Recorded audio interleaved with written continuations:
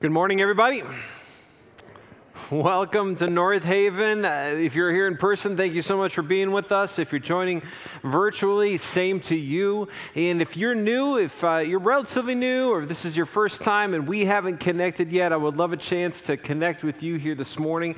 So please, introduce yourself in the comments, and I would love to know not only who you are, but how I can be praying for you and support you in this process of journeying and finding and following Jesus. And if you're joining with us virtually and we haven't connected yet, you can either send me an email at adam@northavenchurch.org, or you can write in the comments or click on the prayer button, and I'll make sure to get in touch with you this week so that we can connect.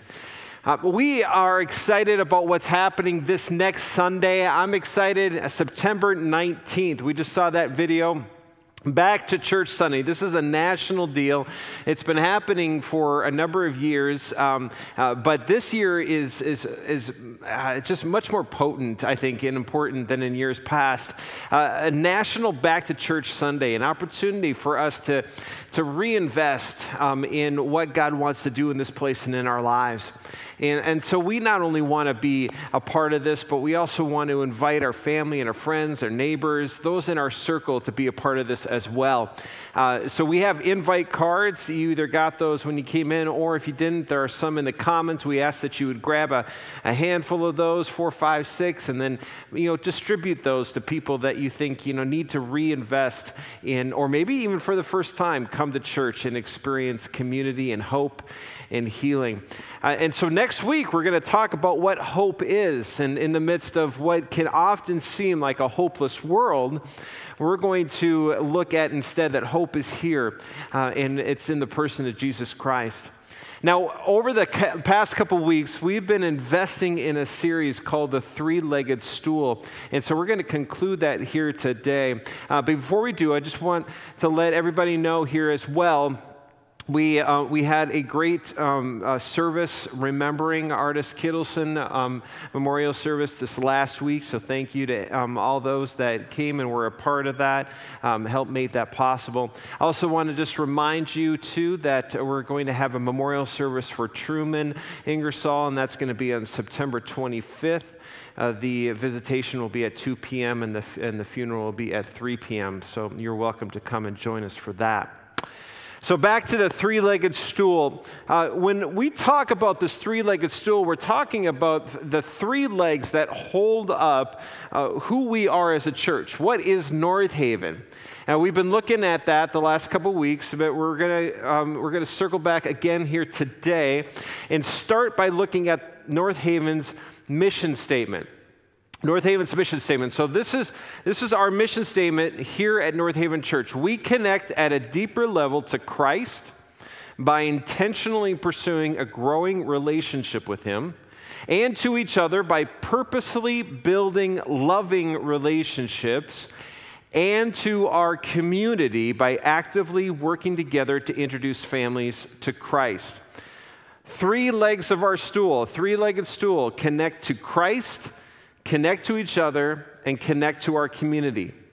Connect to Christ, connect to each other, and connect to our community. And over the past couple weeks, we've just touched the tip of the iceberg when it comes to the previous two legs. And as I mentioned 2 weeks ago, we could be talking for the next year about what it means to connect to Christ. There's so much involved just in that leg of the stool. And similarly, last week we talked about what it means to connect to each other. And there's so much we can unpack about that, but we, again, just touched the tip of the iceberg. So we're going to do that again here today when we talk about, or begin to talk about, what it means to connect to our community. Now, one thing I want to just point out is that with the previous two components, the previous two legs of the stool, connect to Christ and connect to each other, now whether they're done well in the life of the church, they are rather instinctive to any church body, in that a church doesn't have to throw a stone very far before it hits opportunities where people have to connect to Christ, or to connect with each other. There's some semblance of that happening within each church building, connecting to Christ and connecting to each other. But the third leg of that stool, connecting to our community, that's often one that is not very intrinsic. It's not very instinctual. Connect to our community is the leg of that stool that requires an intentional effort beyond what is normal and maybe even beyond what's comfortable. It is refusing to be insular and instead consider life outside of these walls. So connect to our community. Again, we're going to touch the tip of the iceberg. What does that mean? What does that look like? And in doing so, we're going to touch on what is the foundation? What are the fundamentals that go into connecting to our community? And I'll start off by saying this, that in order for us to even begin to understand what it means to connect to our community, we have to first learn what it means to be a disciple. What it means to be a disciple. What is involved in discipleship? Well, we see a very poignant description of this from Jesus himself in chapter 14 of Luke. So if you have your Bibles, and there's Bibles in front of you, I want to invite you to turn to those. And Luke 14, Luke is in the New Testament, Matthew, Mark, Luke, John. And if you don't have your Bibles, no worries. You can look on the screen here in just a moment. But we're going to look at verses 25 through 33 of Luke chapter 14. So starting with verse 25, large crowds were traveling with Jesus, and turning to them, he said, so this is Jesus talking to us here in these verses. If anyone comes to me and does not hate father and mother, wife and children, brothers and sisters, yes, even their own life, such a person cannot be my disciple. And whoever does not carry their cross and follow me cannot be my disciple.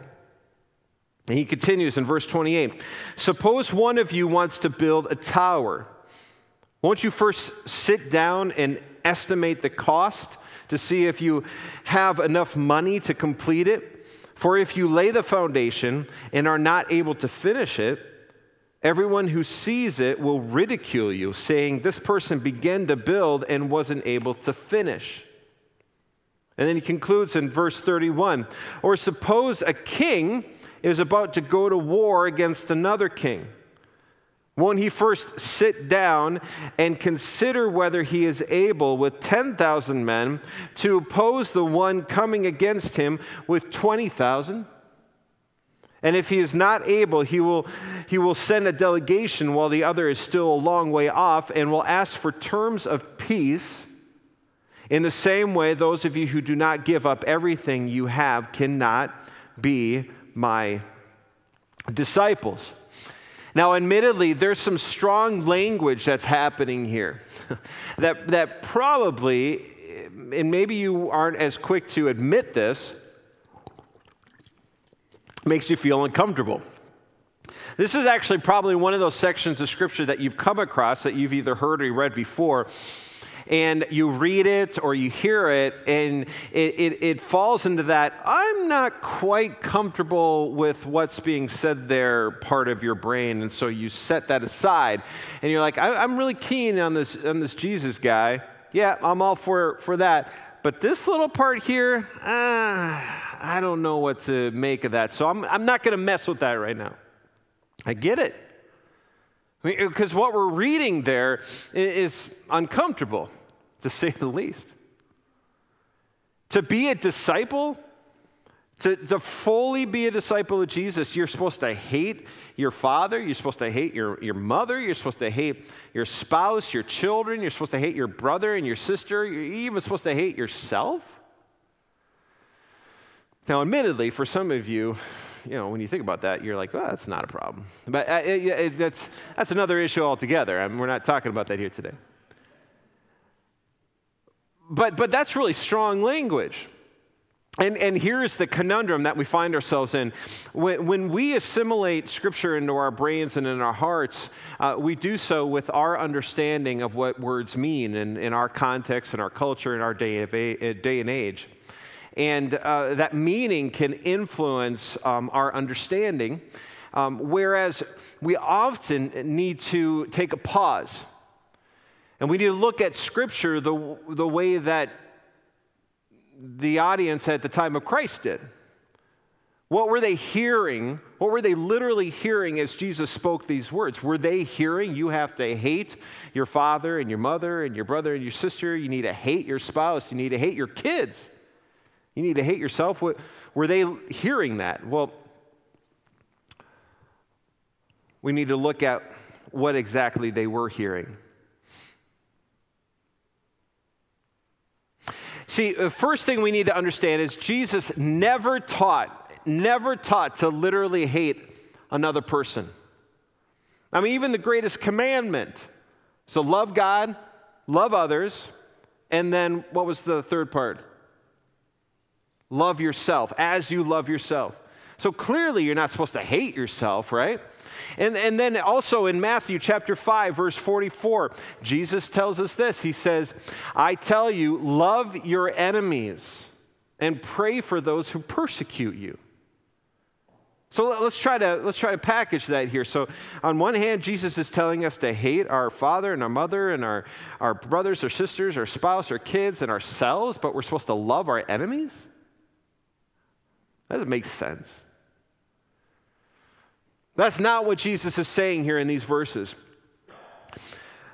Jesus spoke in ancient Hebrew language, and then the New Testament was written in the ancient Greek language, Koine Greek, and as such, we need to understand how that changes the context and the meaning. The Greek word for hate that's used in this passage is the word misio, and misio means essentially to love less.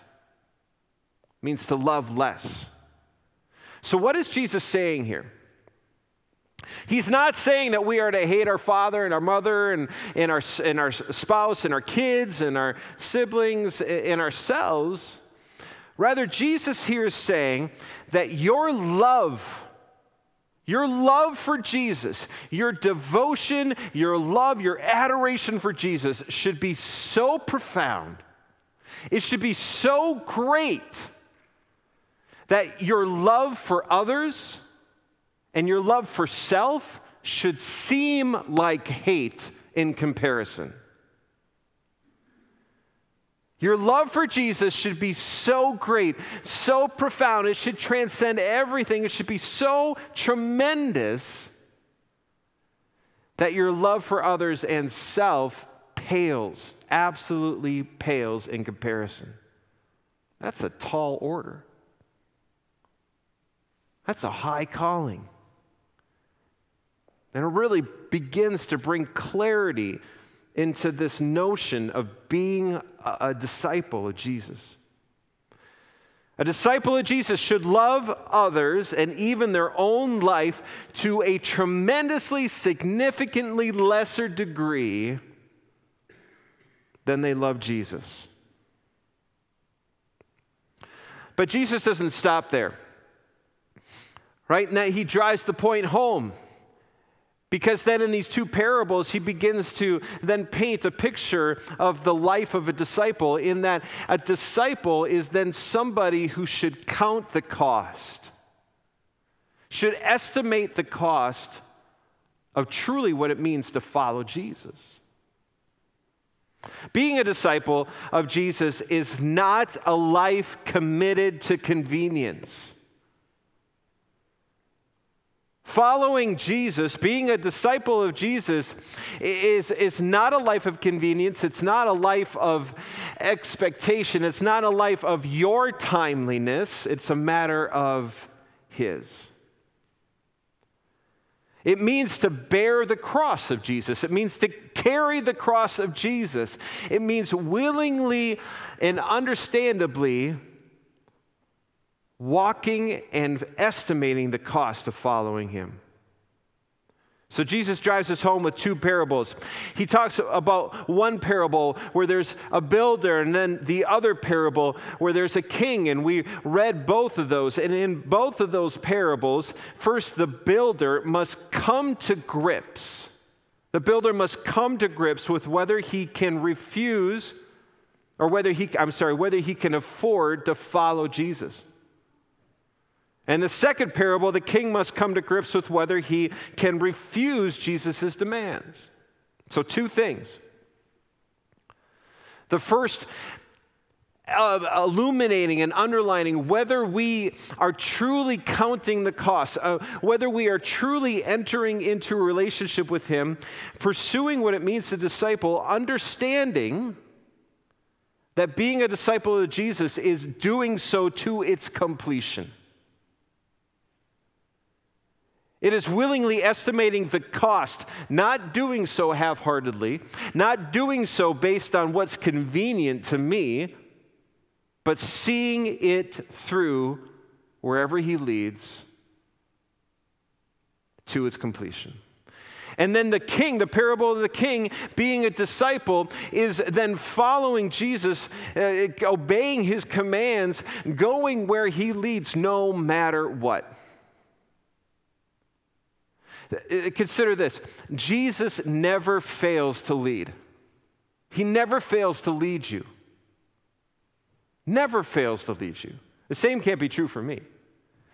I remember when we first moved into the neighborhood that we currently live in, I took my family on a walk, completely convinced I knew where we were going.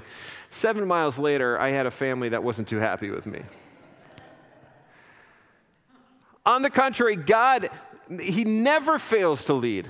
Jesus never fails to lead. But we fail to follow. Not only do we get so consumed, so distracted by our own desires and our own wants, but we also struggle with courage. Courage to truly go where Jesus leads. And so two things. One is it's estimating the cost, not entering into a life of discipleship where we are following Jesus, not doing so half-heartedly, not doing so if it's convenient, seeing it through to completion, estimating the cost, and in the midst of that, going where he leads and doing what he calls us to do, when he calls us to do it.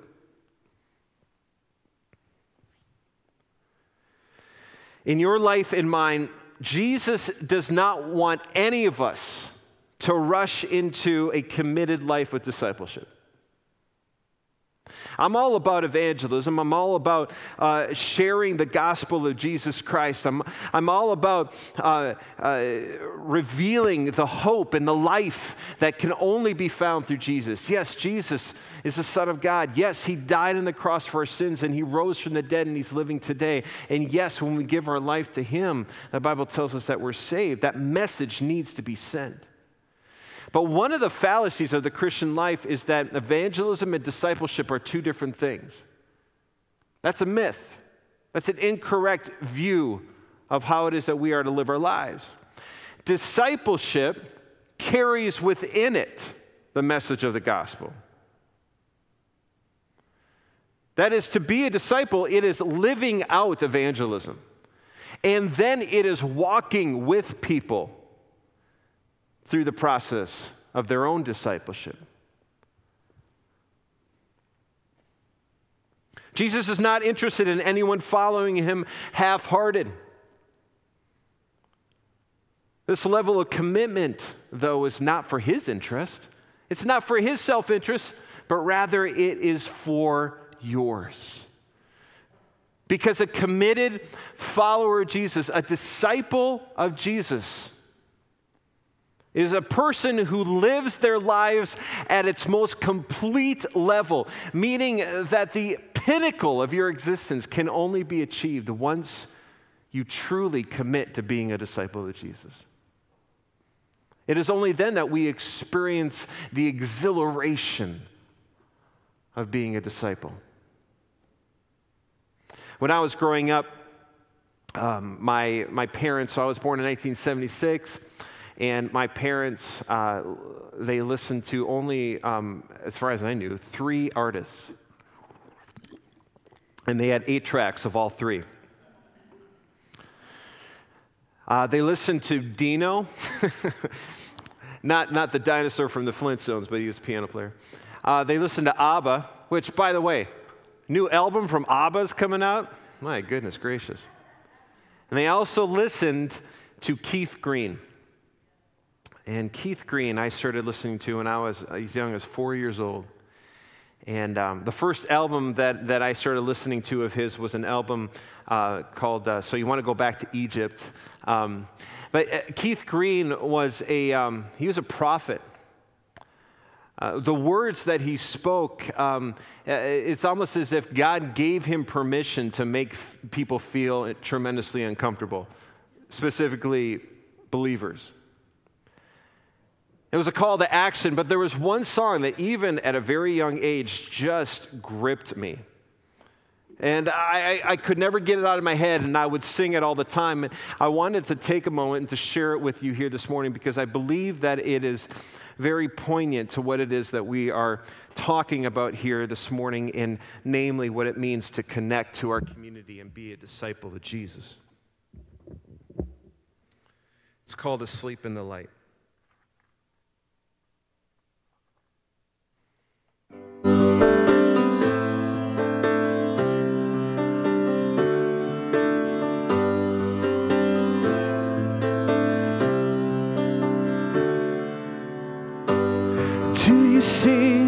Do you see all the people sinking down? Don't you care, are you gonna let them drown? How can you be so numb, not to care if they come? But you close your eyes and pretend the job's done.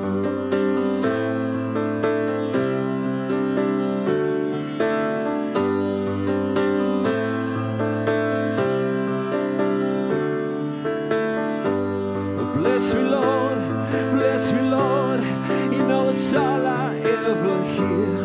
No one aches, no one hurts, no one even sheds one tear.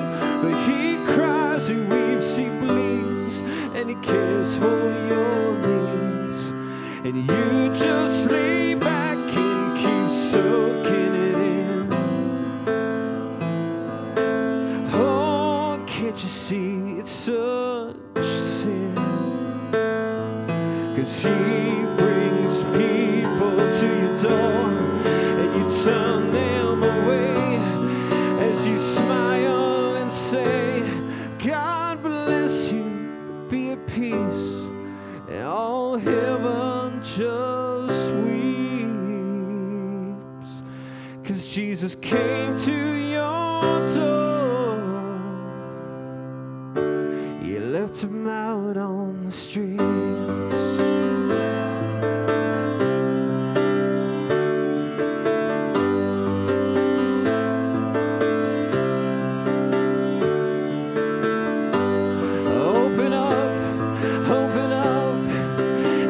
Yourself away.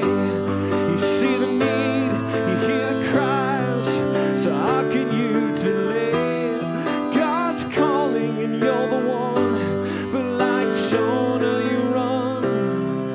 He's told you to speak, but you keep holding it in. Oh, can't you see it's such sin? The world is sleeping in the dark that the church just can't fight, 'cause it's asleep in the light. How can you be so dead when you've been so well fed? 'Cause Jesus rose from the grave, and you can't even get out of bed.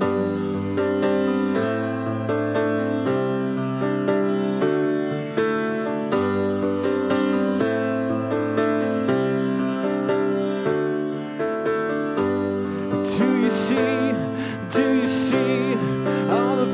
sinking down.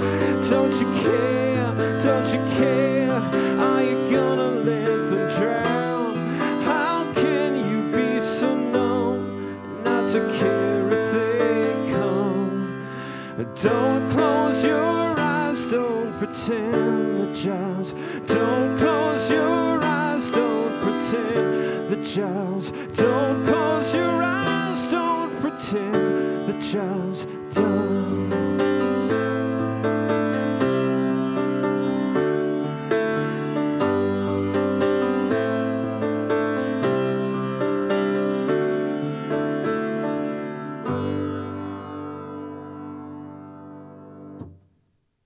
Cuts to the heart, doesn't it? Message.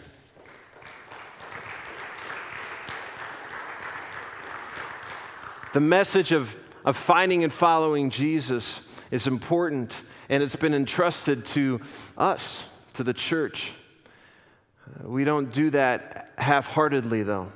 God calls us to a committed life of discipleship that is such where, again, the love that we have for Jesus, the gratitude and gratefulness we have because of the life we've been given is so much, and it's so great that the love we could possibly have for others and for other things pales, just absolutely pales in comparison.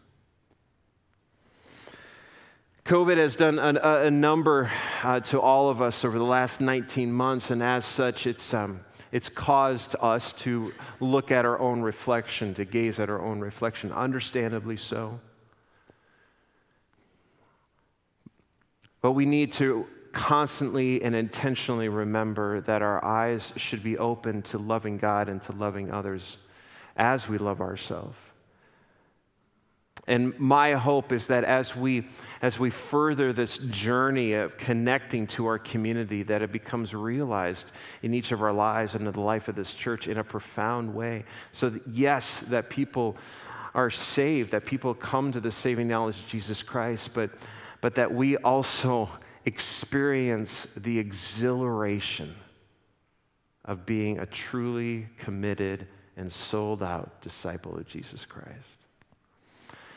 Not only next Sunday are we going to be diving into what hope means as we look at Hope is Here with Back to Church Sunday along with thousands of other churches throughout the country. But then the following Sunday on September 26th, we're going to begin an 8-week journey going through the life of Jesus. And we're going to use the framework of this series, the Chosen series, season 1, that is so fantastic. And if you haven't seen it, you're going to fall in love with it just as much as I have. We're going to have study guide material. We're going to be addressing it on Sunday mornings, and you're going to have a chance to view that on a weekly basis as well. But I wanted to show this trailer to you in preparation for that Sunday. Check this out. My son, they've run out of wine. Mother, my time has not yet come. If not now, when?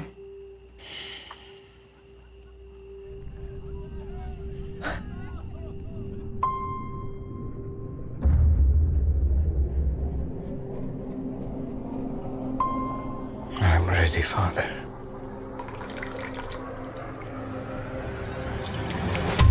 It has begun. What has? Miracles. Signs and wonders. Fear not, for I have redeemed you. I have called you by name.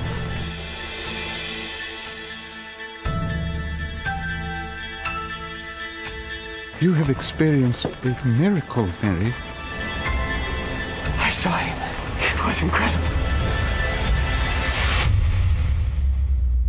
Our Father, Our Father, who art in heaven, who art in heaven, hallowed be thy name. hallowed be thy name. The man has a following. He's a rogue who answers to no one. You asked me before if I knew his name. Now everyone knows his name, and I fear for his safety.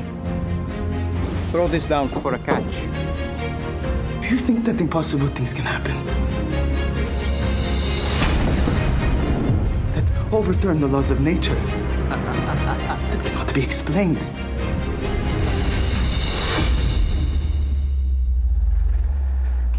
Rise.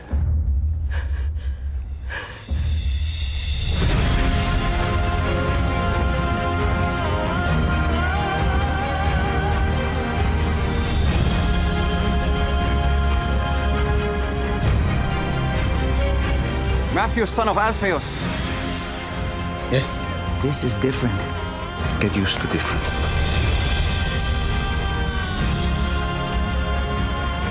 My whole life, I have wondered if I would see this day. Follow me, Nicodemus, and you'll see more. God loves the world in this way, that he gave his only son. I'm going to tell everyone. I was counting on it. Anything is possible now. Don't you see? Let's go. I was one way, and now I am completely different. And the thing that happened in between was him.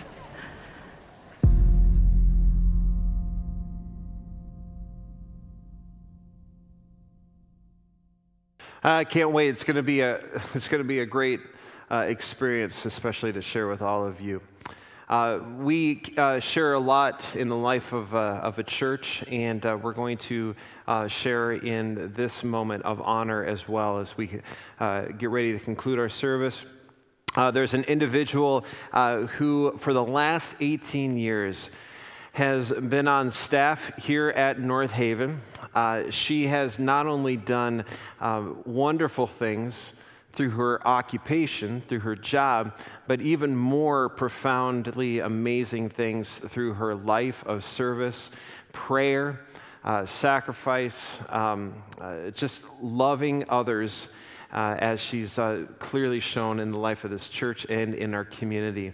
It's my privilege right now to ask Karen and her husband Steve to come up to the stage, and we're going to take a few moments and honor her. Would you give her a round of applause, please?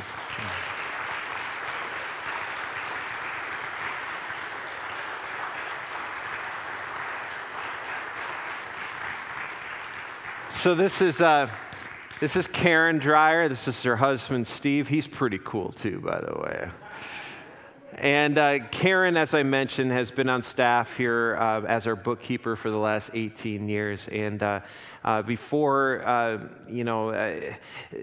before you think that that's all that she's done, if you think that, then you don't know Karen.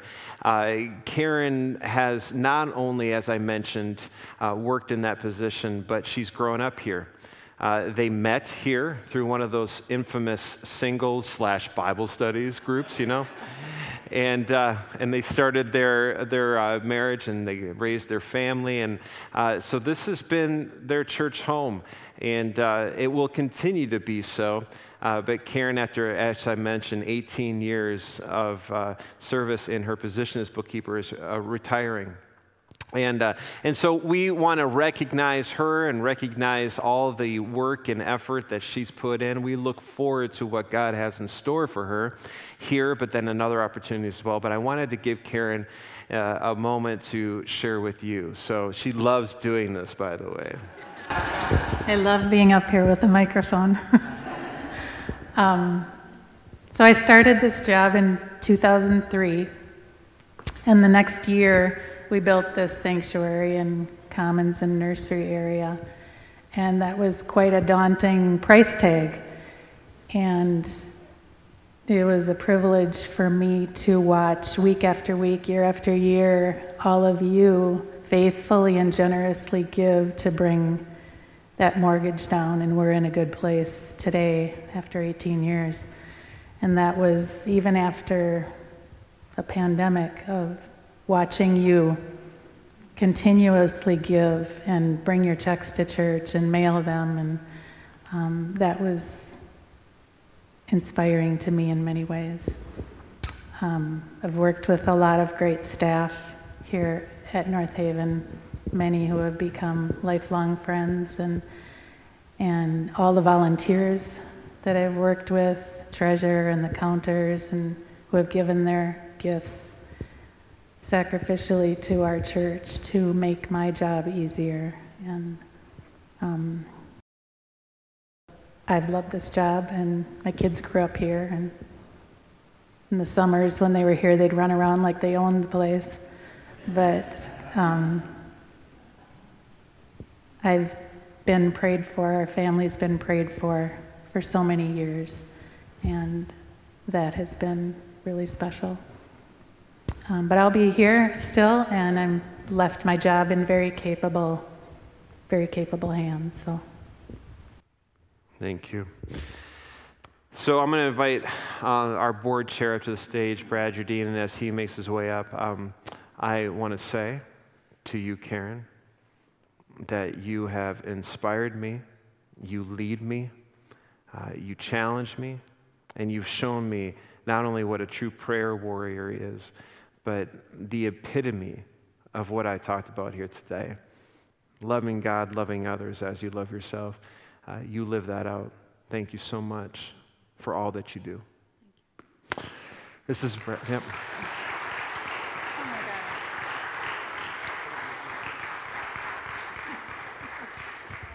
Those aren't for you, Steve. You're just you can just hold them, Steve. Holding on to it.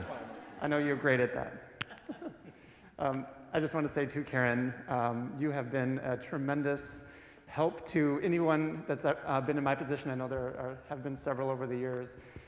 You've just helped us tremendously with your knowledge of the church, of the finances. I know none of us could have been as successful as we have been without you helping us kind of behind the scenes. And both you and Steve have been wonderful friends to Bethany and I over the years. When I drugged Bethany here back in 2006 and we were still dating at that time, I must have had to come practice up on stage for the service, and Bethany still remembers to this day that you and Steve were one of the first people to welcome her and to get to know her. So from the very beginning, we've just appreciated you, both of you, and know that you're going to continue doing amazing things outside of North Haven continually. So here's just a gift along with the flowers for you from the church. And would you pray? Yep, I will certainly do that. Please pray with me. Lord, we thank you for bringing Karen to us for these many years, and the blessing that she has been to all of those in our church, to the staff, and to those who've served in a number of different capacities. I know that you have amazing things for her in the future. I ask that you have your hand of blessing on her and Steve as they move forward to a new chapter in their lives. I know that the ministry that you have in store for them is going to be wonderful, and you have a lot that you have planned for them in the future. Again, I thank you for the many years that she has served with us, and I ask that you give her a special blessing today. In Jesus' name I pray, amen. Amen, amen. Please, one more time for Karen. Thank you. Thank you. Can I give you a hug? yes, absolutely. Thank you. All right. We want to make sure that we have an opportunity to continue to encourage and honor her, so we're doing that in several ways. One, you were given a card as you came in.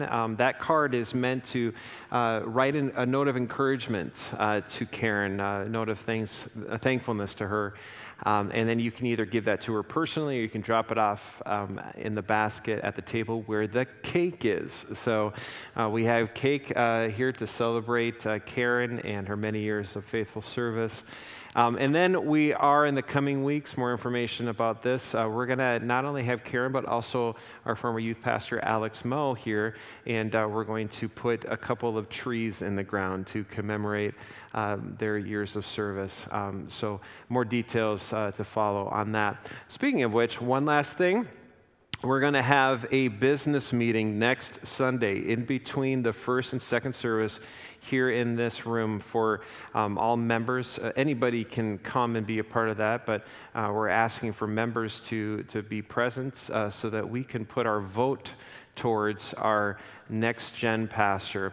We have arrived at a candidate through the search committee process as well as the elder board interview, and that candidate is being presented next week and for membership vote.